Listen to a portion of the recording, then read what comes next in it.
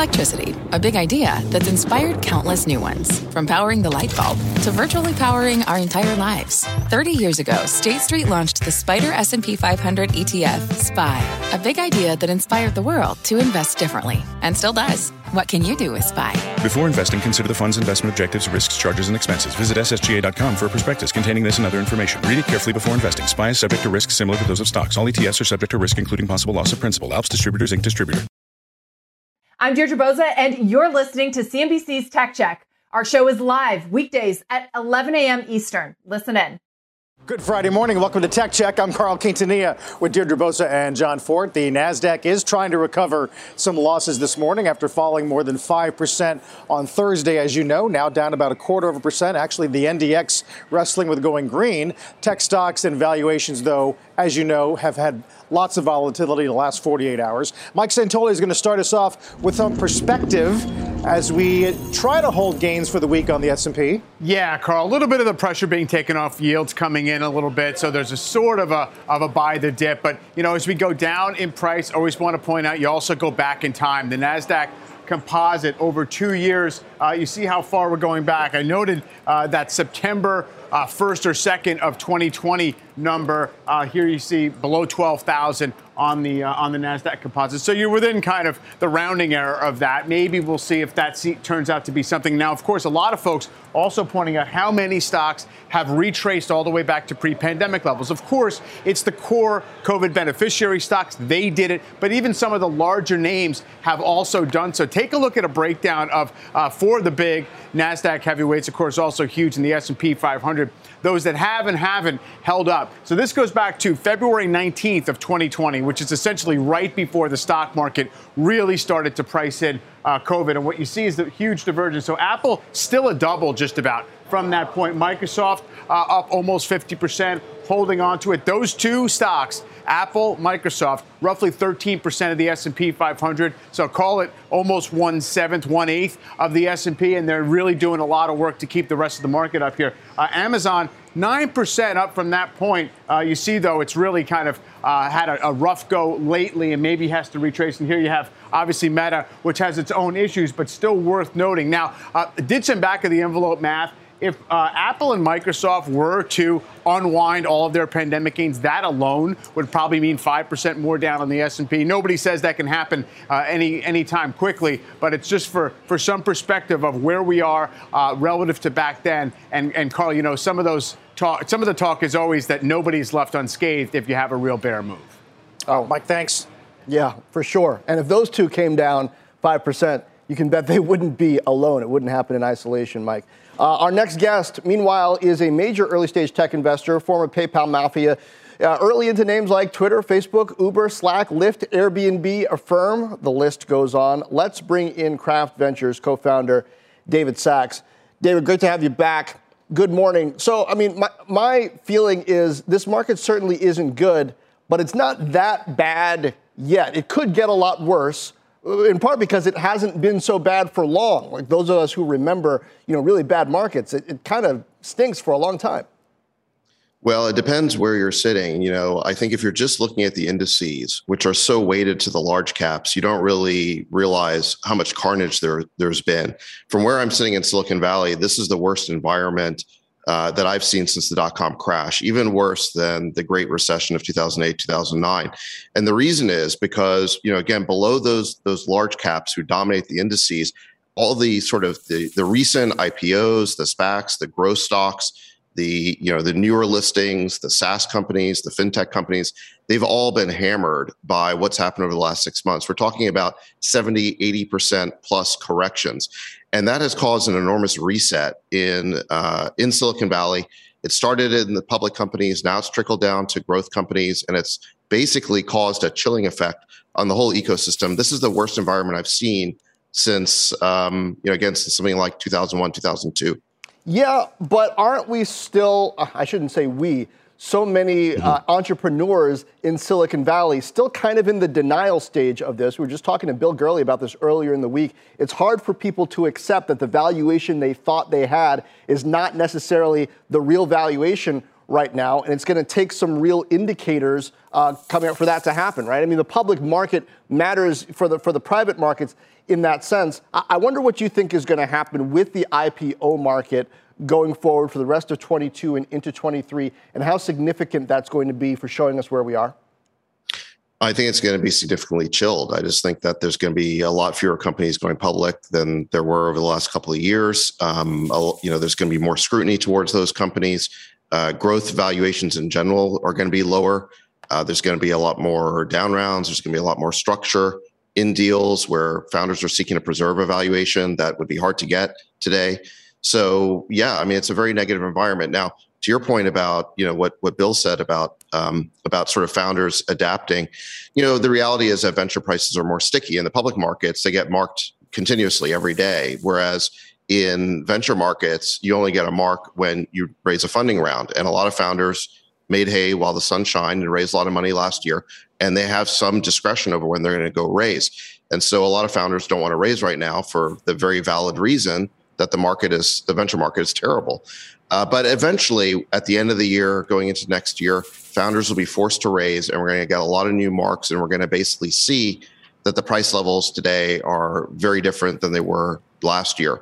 And I think founders are already getting the memo. I think there was some denial of this maybe in Q1, but the founders I've talked to now are pretty aware of what's going on. And I think the mood has shifted very quickly, even among founders in Silicon Valley.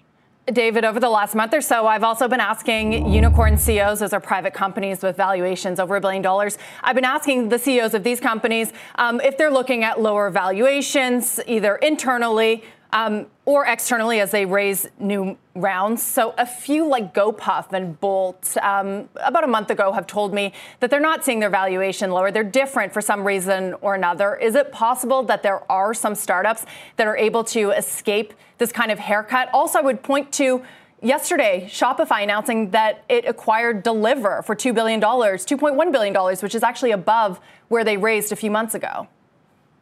Well, nobody's going to escape this valuation reset, but there are startups or companies that can grow fast enough to grow into their valuation because, again, they don't get marked unless they raise a new round. So let me give you an example. Last year, the rule of thumb for valuations on SaaS companies was around 100 times ARR. That's just where deals were getting priced, somewhere below, somewhere above, but that was the rule of thumb. I would say now the new rule of thumb is still landing. We're still trying to figure out what that level is, but a reasonable guess is 20 times ARR. Maybe if you're a believer in the company, you would give them credit for, say, end of year ARR, but it's something more like 20 to 30 times. Now, that's basically a 80% decrease in valuation levels. However, if the company has grown 5x or 6x since their last round, then they're able to basically get a flatter up round. So a company can always fight the lower valuation multiple by growing into and exceed their old valuation. And so, we're investing in companies that are tripling year over year. If you triple year over year for 2 years, that's a 9x increase. Even if valuation levels have dropped by 80%, you're going to get an up round. So that's basically the only way out of this, I think, is for companies to grow into it. And what they want to do, I think, is lengthen their runway so they don't need to raise a round before they have grown into and exceeded their old valuation. Right. And David, as you look in the public markets and if investors are looking for opportunity, of course, there's parallels to what happened during the dot-com bust, though we're not there yet. But just in terms of what kind of companies, how do you discern what kind of quality is actually going to get some of these companies to above pre-pandemic or at pre-pandemic levels, like an Amazon during that time? And what's going to be a Cisco, a company that could still be important, but will never actually reach that valuation that it saw at its peak and therefore may not be good investments? Well, I think what happens is that when you're in a bull market and a boom, the only three things that matter are growth, growth, and growth. And what happens in a down market is all of a sudden people realize that burn and margins are important as well. And so what matters in a down market is growth, your margins, basically your cash flow, and again, how much money you're burning. And right now, it is absolutely fatal to be a startup that has negative gross margins or an excessive burn rate. And so startups really need to fix those. But Amazon wasn't profitable back then. Well, but I'm talking about gross profit, right? So, it's okay, I think companies that are still growing fast can justify not being cash flow positive, although certainly it's better if you are. But But the key is gross margins. Do you have healthy gross margins? And companies with negative or low gross margins are just not fundable in the current environment. David, finally, something that you said that I want to go back to because I think there's something in it. You're talking about your startup portfolio, but I think there's something in it for public market investors as well. Do you even believe growth projections at this point that CEOs come to you with, or do you assume that the Fed is going to effectively slow down just about everything? So even if their growth has been strong at this point, if they have been tripling, yeah, they'll continue to grow, but maybe not at that rate. Yeah, I think so. Here's the wild card right now, is it feels to me like we're going into a recession. You had negative 1.4% GDP growth in Q1. Obviously, we don't know what Q2 is yet. I heard Powell the other day brush off these concerns about recession, saying it wasn't foreseeable in the next year. That's not what I'm seeing. What I'm seeing from where I sit in the boards that I'm on, every single company is now worried and is pulling back on their spending in order to lengthen their runway and preserve capital, because they know that capital is less available and the next round's going to be more expensive if they can raise it at all. So what I'm seeing from my micro perspective is a massive pullback and slowdown. And I don't really, and at some point, this all becomes self-fulfilling, right? If everyone believes that we're headed into a recession, they pull back on their spending and the recession becomes inevitable. That's where it feels to me like we're at. And so when I hear Powell sort of brushing off these recession fears, it sounds like a year ago when he brushed off the inflation fears, saying they were transitory. I think that we're headed here potentially for a very severe recession. That's what it already feels like in Silicon Valley. And really, the only question is whether Silicon Valley is the canary in the coal mine or not. Yeah, well, he is the pilot, and to stretch the metaphor. And when you're hoping for a soft landing, you certainly don't want to hear the pilot say, I might not be able to land this plane. David Sachs. Feels pretty bumpy from here. Thank you, guys. It does. Yeah. Thank you. We have certainly felt that this week, and this earnings mover has felt that too. That would be DoorDash. It has been volatile this morning. 35% revenue growth in Q1 was boosting that stock earlier this morning. However, it was down huge, and now we're nearly flat. The NASDAQ, meanwhile, posting losses for a second straight day. With me now is DoorDash CEO Tony Xu. Tony, you are our first guest in the studio for over 2 years, so welcome to you. Thanks for the honor. Let's get right into it. DoorDash is in investment mode. You guys are expanding your international footprint, your own warehouse network. You said on the call last night that you are still hiring at aggressive rates. Does that get pulled back if the economy softens this year, given the macroeconomic backdrop?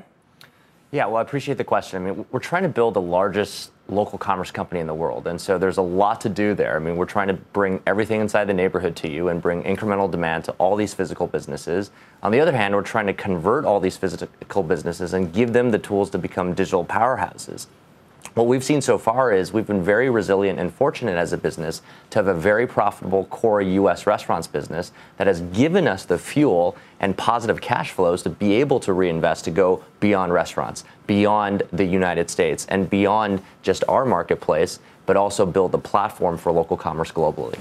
Yeah, so I know that your free cash flow being positive is sort of a key point here, but it feels like what investors are saying right now amid this macroeconomic backdrop is they don't want company CEOs to build. They want them almost to preserve cash, preserve profits, get closer to it on a net income level, not just adjusted EBITDA. So does that make you reconsider your plans at all if we're heading into a year where that sort of desire from investors could be even more pronounced? Well, the goal for DoorDash is to maximize total profit dollars over the long run. We think that's not only great for the interest of all of our audiences, but also the best for shareholders. And I think while that may take, some resilience and patience through, certainly this period of volatility, a lot of external factors, I mean, what we see internally and in the fundamentals is all-time highs in our user base, all-time highs in our DashPass subscriber program, as well as order frequency across all cohorts, as well as increasing profitability in an already profitable business, which is our U.S. restaurants business. And so when I combine these factors, right now is the time to invest for the future at DoorDash. So what I'm hearing is that your strategy will not change given the macroeconomic backdrop, but in the long term, you're still hoping and looking for that to pay off. In terms of your driver supply, it's so curious to me why you guys have not had the same issues as Uber and Lyft. I'm not just talking about this year, but post-pandemic last year when the ride-sharing companies were spending so much money to get drivers onto their platform. CEO Dara Khosrowshahi said again this week that cross-selling on its platform between Eats and rides has been a big boost in terms of that metric, active drivers. Is that true? Do you guys need a ride-sharing business? Well, we actually don't see any connection between delivering goods and delivering people. And structurally, we actually, have seen that we have a much larger pool of workers who are interested in delivering goods. In fact, we have more Dashers, these folks who are doing the deliveries, than even folks in ride sharing with drivers. And as a result of that, that's really because of just structural differences. People who don't want to have people inside the same vehicle, people who really care about their safety, people who don't see it as a full-time opportunity. Again, 90% of the Dashers on DoorDash do fewer than 10 hours of work. The average Dasher does a week. The average Dasher does 4 hours a week. So when you think about it, from that perspective, we represent hundreds of industries, people who, can be everything from U.S. Olympians to retail workers to students. They're all dashing. As a result, we just have a structurally fundamental advantage over any other form of part-time work. John's got a question for you. Hey, Tony, good morning. And I'll mention, hey, John. As we're talking, DoorDash stock kind of tipping into the green a bit. I want to ask you about inflation through the lens of DoorDash, but on a couple of areas in particular. One is Dash Pass, because you've got some subscription providers like a Netflix and others leaning more into advertising because they believe that consumers might be subscription sensitive. I wonder how that plays out with Dash Pass. And then your retooled pricing for restaurants, which you did during the pandemic, where now it's a little bit more a la carte. Restaurants can choose how much they want you for marketing versus how much for delivery.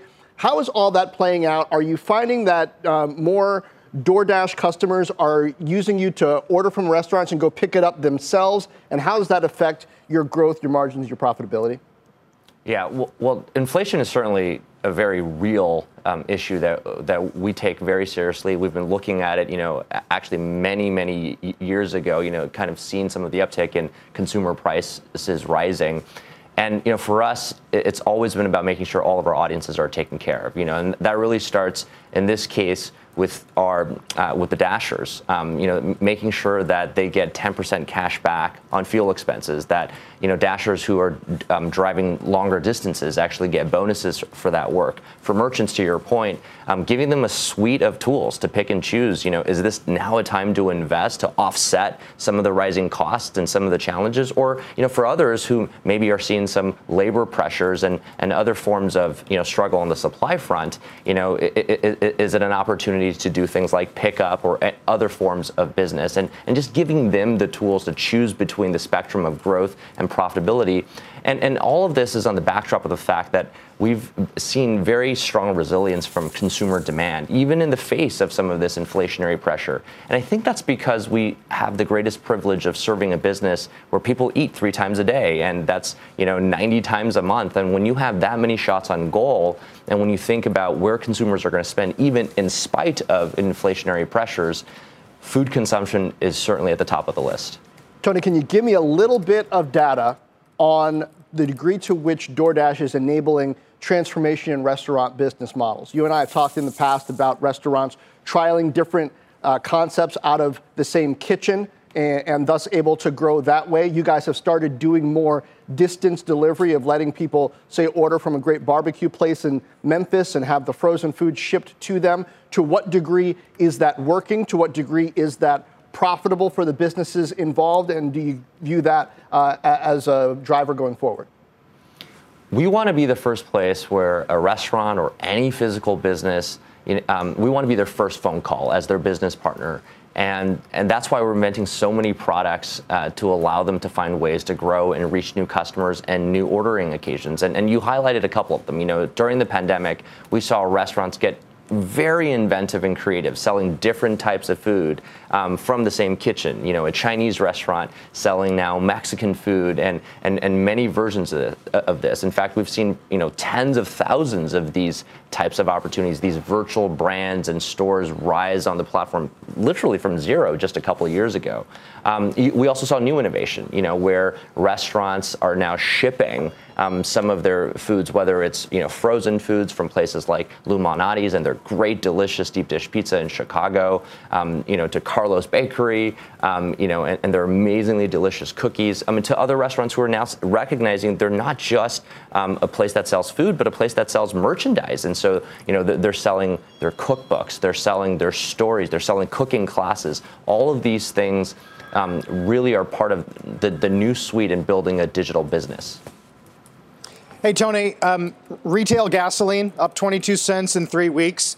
Diesel all-time high, $5.50. I just wonder how you think about fuel surcharges and how broadly you're deploying them, if at all, and what the line is to pull them back if we, in fact, do get some relief down the road. Yeah, it's a great question. I mean, looking at the rising cost of fuel is something that, we've been studying literally for the past, 4 to 6 quarters now. And that's why we introduced the Gas Rewards program to Dashers, to make sure that their earnings wouldn't be impacted by this rising cost in fuel. And we've extended that program through the end of August now. We weren't seeing, actually, we didn't even, prior to the increases in fuel costs that you've been describing, we actually didn't see any challenges in getting Dashers on the road. In fact, we had, record highs in terms of Dashers on the platform. But it's the right thing to do. We wanted to make sure that their earnings weren't impacted. And we're fortunate as a business to have those profits to be able to reinvest back into the drivers without passing on the cost to consumers. Tony, I wish we had more time, but that's all we got. I didn't even get to ask you about DashMart. We'll do that next time. Thank you so much for being with us. Thanks so much, Deirdre. John? Now let's come back to this volatile tech trade. And let me give a check on the markets overall. As we were speaking, the major indices climbed all back closer to break even. The Dow now down just about 44, 45 points. The S&P off just a fraction of a percent, 0.07%. The NASDAQ off just about flat, actually. Let's bring in Invesco Global Head of ETFs and Index Strategies, Anna Paglia. Anna, good morning. This has been a week with just kind of major indices all over the place. We're not that far from where we started, but it feels like we've learned something. What have you learned? Well, John, the first thing that I have learned, which is the hardest lesson, is everybody needs to separate substance from noise. What do I mean by that? Keep separate the fundamentals from headlines, because what we have seen in the last few weeks, and this week has been just incredible, is markets are being driven by headlines. Look at what happened on Wednesday when Chair Powell said we are taking off the 75 basis points hike from the table, and markets exploded. The headlines turned negative yesterday and markets dropped. So there is a lot of noise coming from headlines. Investors are worried. Markets are reacting to that. Why wouldn't they be worried? Everybody's thinking about inflation. Can the Fed really engineer a soft landing? COVID lockdowns in China, are they putting additional pressure on the supply chain? So this is all making up for a perfect storm and volatility. Guess what? Volatility is going to persist. If you like volatility, fasten your seatbelts, because this is going to be a bumpy ride. Yeah. But let me tell you one thing. There is one thing that doesn't lie, and that's flows. Money rarely lies. And in the last week, we have seen flows coming fast and furious into the QQQ and QQQM. We registered something like $1.5 billion of new money coming into tech this week alone. Yeah, but what does that tell you when, and here's what puzzles me about this week and the past couple of weeks, this was a lot of the data that we were waiting for. We were waiting for earnings and guidance to the degree that we would get it. We were waiting to hear not only exactly what the Fed was going to do with rates, but what the messaging was going to be around that. And, my thought was maybe we'll get some clarity around that, and volatility, at least for a short period of time, would die down. But that didn't happen. Post-earnings, even though a lot of it was positive, the market's jerking around quite a bit. Powell, perfect example. Shoots up, then shoots down, and now we're back to break even again. If we've got volatility with information, my goodness, what are we going to do without information? I totally agree with you, John. It puzzles me as well because information is there and information is not all that bad. And if you look at tech companies and what they registered this quarter is actually pretty good information. So I'm looking at Amazon Web Services, for example, which is the cloud of Amazon. That arm delivered $18 billion in revenues, and that's 36.5% year-over-year growth. Look at the Microsoft Cloud as well, which is, revenues grew by 32% in the most recent quarter. It's now over $23 billion. So numbers are good. It's just everything that is around the numbers is all the uncertainty about the other factors that companies and investors cannot control. This is what really contributes to what we are witnessing today, which is a period of heightened volatility. However, volatility does not equal bear markets, and people forget that. Anna, if ETF flows are a good proxy of where investors think the money is, I wonder what you make of Cathie Wood's ARK ETF receiving its biggest inflow in a year earlier this week. Her fans are buying the dip despite the performance. What do you make of that? Well, investors are buying her high conviction. So ARK is a proxy for concentrated strategies, taking risks with a manager that has a really high conviction. This is not dissimilar from what we see in our flows, even if our strategies are different. As I said, we registered $1.2 billion of flows yesterday alone, and yesterday the fund was down 5%. So to me, that really indicates the fact that there is a little bit of fear of missing out from investors. They don't believe that the technology sector is under pressure and those companies are set to fail. So investors are really trying to jump into the sector again when they believe that information is going to become available, something is going to change in the macro level, and numbers are going to turn and are going to come around. We have a high conviction that this is going to happen in the Qs. We have a high conviction in the tech sector. So I'm really not surprised to see that. All right. We'll just about call it a week as we continue to wait to see how this day plays out. Anna Paglia, Invesco Global Head of ETS and Index Strategies. Thank you.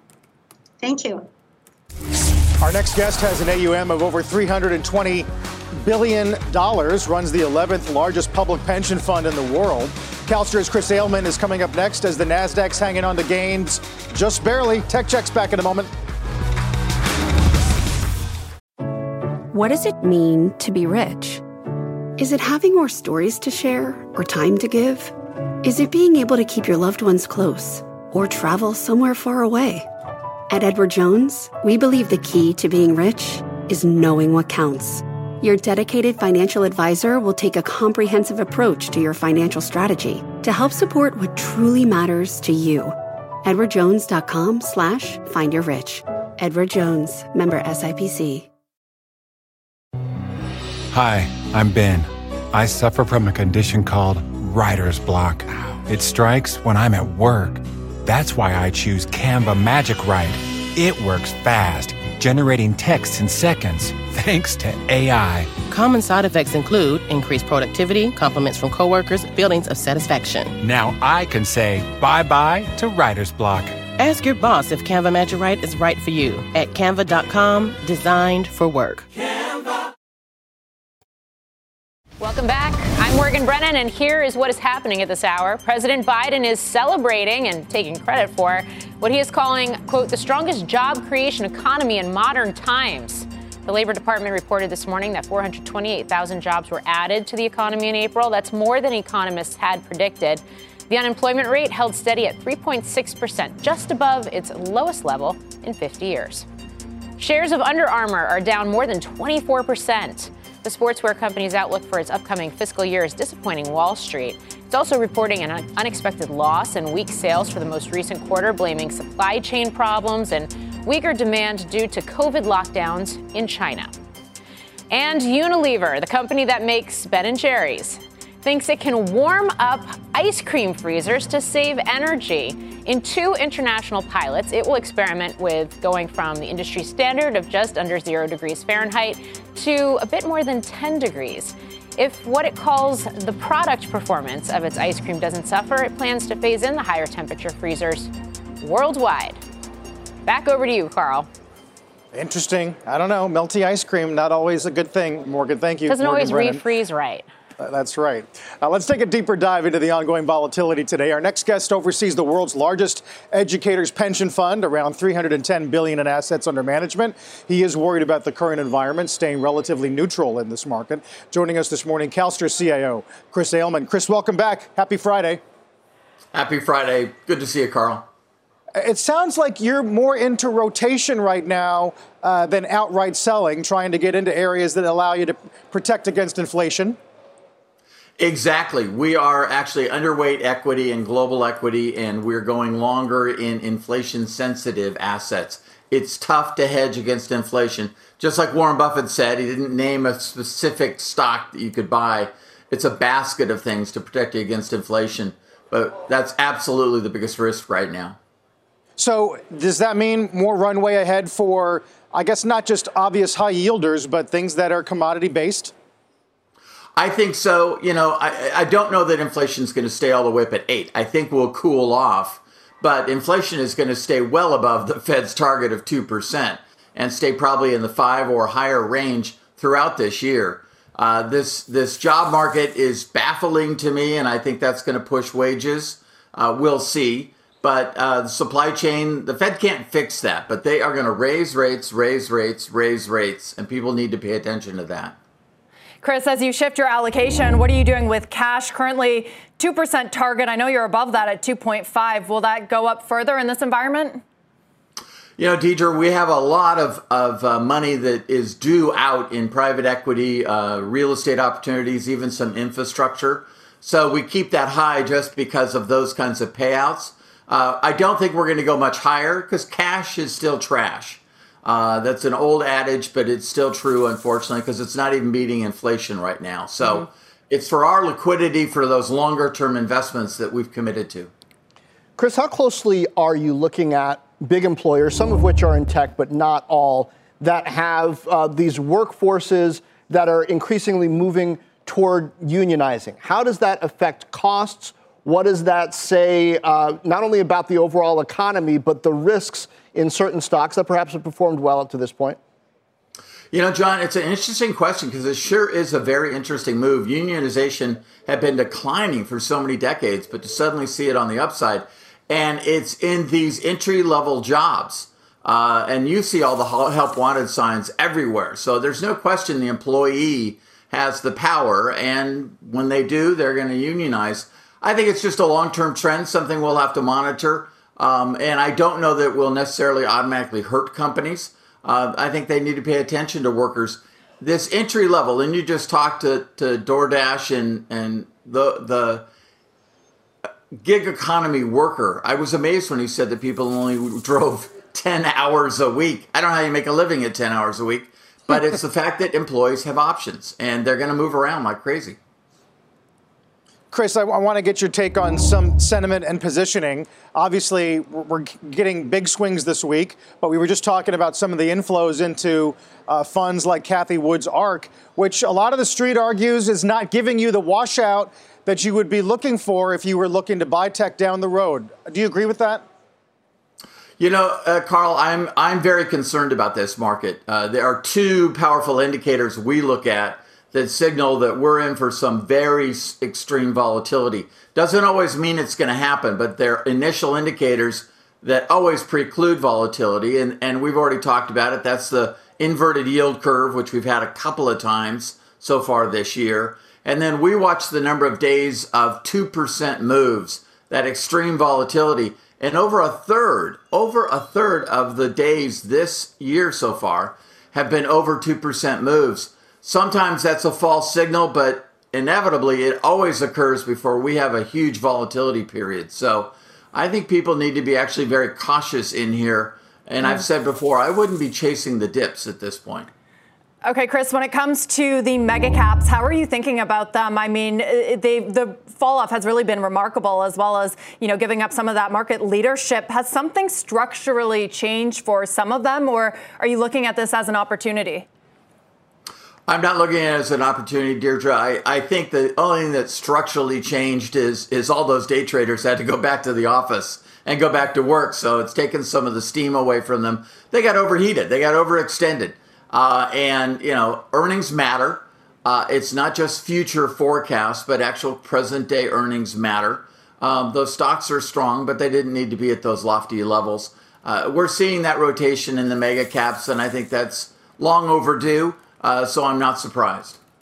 Chris, I'm fascinated finally by Walmart in particular, because it's one of those companies, you're talking about inflation starting off. It's one of those companies that in a tough economy, they often get an influx of people looking to find bargains and get what they need. At the same time, they've been doing this transformation toward e-commerce. E-commerce has been suffering. Can we look at Walmart, you think, as a kind of a bellwether, how they handle spending, what they're seeing grow as some kind of a signal, both for the economy in general and for investors, and what we should do? I think that probably is a very valuable indicator, because the consumer is still 70% of the economy, and Walmart is a huge part of that consumer economy. So anything that's occurring at Walmart is really what's telling you outside of New York and off the island, when you look out at the rest of the country, which I know you, from your perspective, is small, but that rest of the country shops at Walmart, and that gives you some indications, probably on the labor side, how hard it is for them to hire people and retain employees, but also where the consumer is shopping for bargains. People, the vast majority of our population has never seen inflation like they're experiencing now. And that's just a sticker shock and going to hit them all through the summer. As Powell said on Wednesday, periods of inflation are not very familiar to some, and they are unpleasant, as he put it. Chris, thanks for the take. We'll look forward to talking again soon. Chris Ailman of CalSTRS. By the way, as we've been talking, you can see from some of the intraday charts, we did go green on the Dow S&P for just a moment, but some of these rallies are getting sold, at least in the very early going. Watch the 10-year, too, D. 312 earlier today, as settling now back below 309, but that's going to drive a lot of the action. Yeah, and in terms of individual names, check out Cloudflare as we had to break. Those shares are slumping big after results lower than expected operating cash flow, decelerating billings, adding pressure there. BTIG calling it, quote, a strong report in an unforgiving market for tech. We'll break down another name on the move after results. That would be Block. Stay with us. Canva presents stories to keep you up at night. It was an ordinary workday until... The Singapore presentation is at 3 a.m. The office was shocked. But that's when we sleep. Maya made it less scary with Canva. I'll just record my presentation so Singapore can watch it anytime. Record and present anytime with Canva presentations at canva.com. Designed for work. This podcast is supported by FedEx. Dear small and medium businesses, no one wants happy customers more than you do. So you need a business partner just like you. Like FedEx, who understands your passion for serving your customers because they have the same commitment towards you. That's why FedEx offers you picture proof of delivery, packageless and paperless returns, as well as weekend home delivery to 98% of the U.S. on Saturday and 50% on Sunday. See the FedEx service guide for delivery information. What's more, FedEx Ground is faster to more locations than UPS Ground.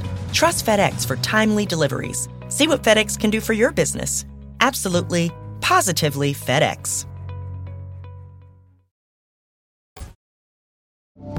Got to check on a fintech stock that's had some heavy losses year to date. That's Block. The company formerly known as Square posting a miss in Q1, revenue and profits falling below consensus. But both adjusted EBITDA and gross income from Cash App exceeded expectations. Block saying on the call they hadn't seen any deterioration in consumer spending through April. Shares are back to about even after picking up where they left off yesterday. Throughout much of the morning, the stock is trading about where it was Wednesday and Thursday, but down, Carl, from where it started the week. Yeah, we've been using this, John, as an example of a name where you did have A beat on EBITDA, but gross payment volume was a miss, D. Revenue was a miss, and then managed to trade okay. Maybe, does that connote a new part of this cycle? We don't know yet. Well, it was really Cash App that was the standout, right? That's what a lot of folks on Wall Street are pointing to. And it's kind of amazing what the team has been able to do with this. When you consider that Venmo over at PayPal had such a head start in the space, it was originally P2P, peer-to-peer payments. Block figured out how to monetize earlier, cross-sell its customers. Gross profit for Cash App grew by 15% year over year, Carl, which kind of tells you that it is making use of that user base that a lot of the fintechs, from Robinhood to Coinbase to PayPal, are all trying to do. Yeah, an inflation-sensitive user base, though. I wonder how long that'll continue to work. Yeah, good point. We'll see. Carl? Yep, we've talked about credit risk in fintech for a long time. And a lot of those scenarios are now here. One area of tech to watch is space and SPACs. Virgin Galactic shares down today. The company, as you know, delaying the launch of its commercial space flight service to 2023. Supply chain and labor constraints are the issue there. And of course, valuations have already crumbled across the sector. Planet Labs and Virgin have plunged since January. With the Dow now back down 200. We're back in a couple of minutes. Social stocks, just one of the many spots of tech that have seen big losses. Our Julia Borston has a breakdown of some of those moves and where investors now are looking for opportunity, Julia.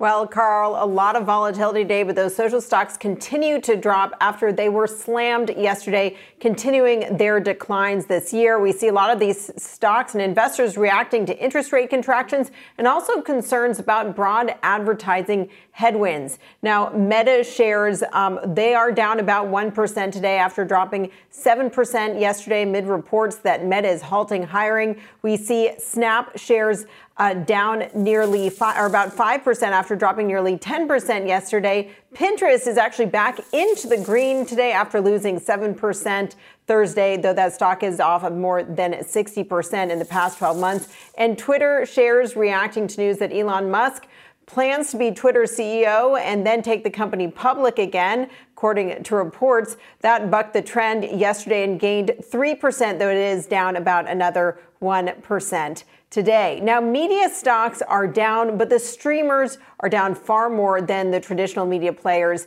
after some concerns sparked initially by Netflix and its earnings about a saturated market and cash-strapped consumers perhaps shifting more to ad-supported services. Netflix shares down about 3.5% today after falling 8% yesterday. At one point, Netflix was down at its lowest level since September of 2017. We see Roku shares down nearly 4% after a decline of nearly 7% yesterday. Fubo on a downgrade after its earnings yesterday afternoon. That stock is down 18% today. Vimeo was also hit by a downgrade, but it's pretty much flat right now.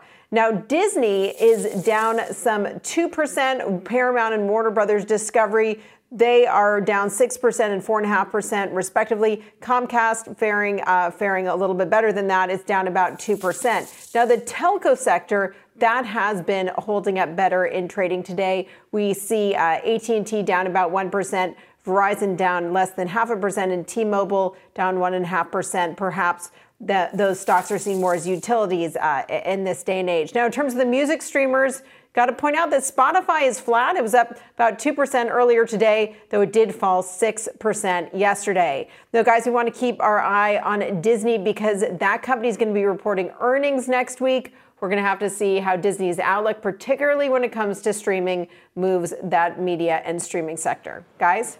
Julia, Meta, Facebook, still the biggest social name out there. I just think it's interesting how that stock has fared since last quarter when they, stunk up the place with earnings. It's actually off the very lowest levels. I wonder if there's a sense out there that, at least for that one company, a lot of the bad news is in the soup. Yeah, I think that was a lot of the perception coming out of Meta's most recent earnings and this idea that, John, that, they're no longer losing those users. And even though there's still plenty of headwinds ahead, at least they've gotten that engagement issue more under control. But it's been fascinating watching Meta shares today because they were up in the green earlier. Now they're down about 1%. But I think there's this question of the issues that Meta cannot control, such as an advertiser contraction. And then there are the ones that there are making progress on, such as, monetizing Reels, John, or also this idea of making progress against better targeting in light of some of those challenges from Apple's operating system changes. So some signs of optimism. And I also, John, think that investors like that Meta is going to be a little bit more conservative about spending now. Yeah, that's their signature move, is to say we're going to spend all this money, and then they come back and say, okay, we're not going to spend all the money. Julia, thanks. Now, how about a name doing well as all the major indices in the red right now? Check out the chips. AMD holding on to a gain of more than 12% since Monday, up 2 1/3 at the moment now. Despite the volatility, it is on pace for its best week since February. More on today's market actions after the break. Don't go away.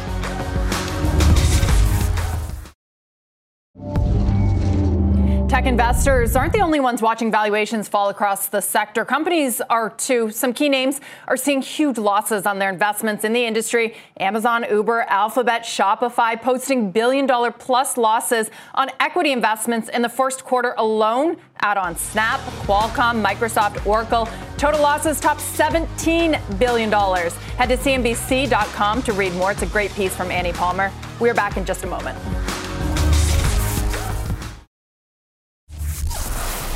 Yet another day of big swings for the NASDAQ as the index falls even further, about 1% at the moment after its worst day since 2020.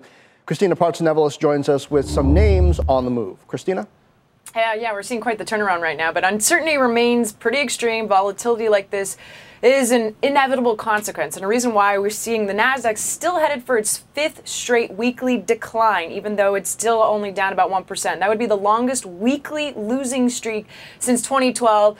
Right now, we're staging a comeback, so I'm going to focus on that. And the big question a lot of people are asking is history repeating itself? Tech stocks have declined around 20% since the NASDAQ composite peaked back in December 2021. I've heard this retreat right now is actually being compared to the first 5 months following the bursting of the tech bubble back in March 2000, where we saw a decline of 18%. But I want to bring it back to today. The NASDAQ 100, the sibling of the NASDAQ but contains no financial stocks, has unfortunately been dragged down by big tech. Why? Because of their weight on the index. So you've got Amazon right now on pace for its 6th weekly decline, which is its longest since 2019. The others, though, doing better. Apple, Microsoft, Tesla, Alphabet up on the week. Apple really showing a turnaround just within the last few hours. You can see on your screen right now. And the largest swings, though, I want to focus on the downside for the NASDAQ 100 are CrowdStrike, Lululemon, Moderna, Okta, and there are several names, too. I want to end on a positive note that are poised for weekly gains. You got 3 solar stocks like Array Technology, Run, Enphase. You can see all in the green right now. Enphase in particular above its 200-day moving average, a key support level. And then some chips too we could throw in there, Supermicro and Western Digital. The bottom line, though, is clear enough. Elevated inflation and the growing reaction to it in monetary policy are causing a steady increase, we know, in bond yields and a steady fall in share prices, especially within tech, as we can see here at the NASDAQ behind me. Dee? Christina, thank you. Just took a look at EPAM, too, which Dom brought us yesterday. Up again. Before we go, we are checking in on the ARK Innovation ETF. And if it's overvalued or undervalued, might be an easy question for some. But remember, it has, as you probably know, taken quite a tumble, falling nearly 9% on Thursday. We're seeing further losses this morning to the tune of 4%. It has officially erased all of its pandemic gains. And some are comparing this popular fund to a burst bubble. Its 2-year rise and fall looking eerily similar to the dot-com bust from 20 years ago. Take a look at that. That said, though, some are holding on to hope. We talked about this earlier. The ETF saw its biggest inflows in a year on Tuesday to the tune of more than $300 million, marking 3 straight weeks of the positive trend. Carl, I tweeted about this, I think earlier this morning or last night. She only needs one, right? Remember Masa-san during the dot-com bust?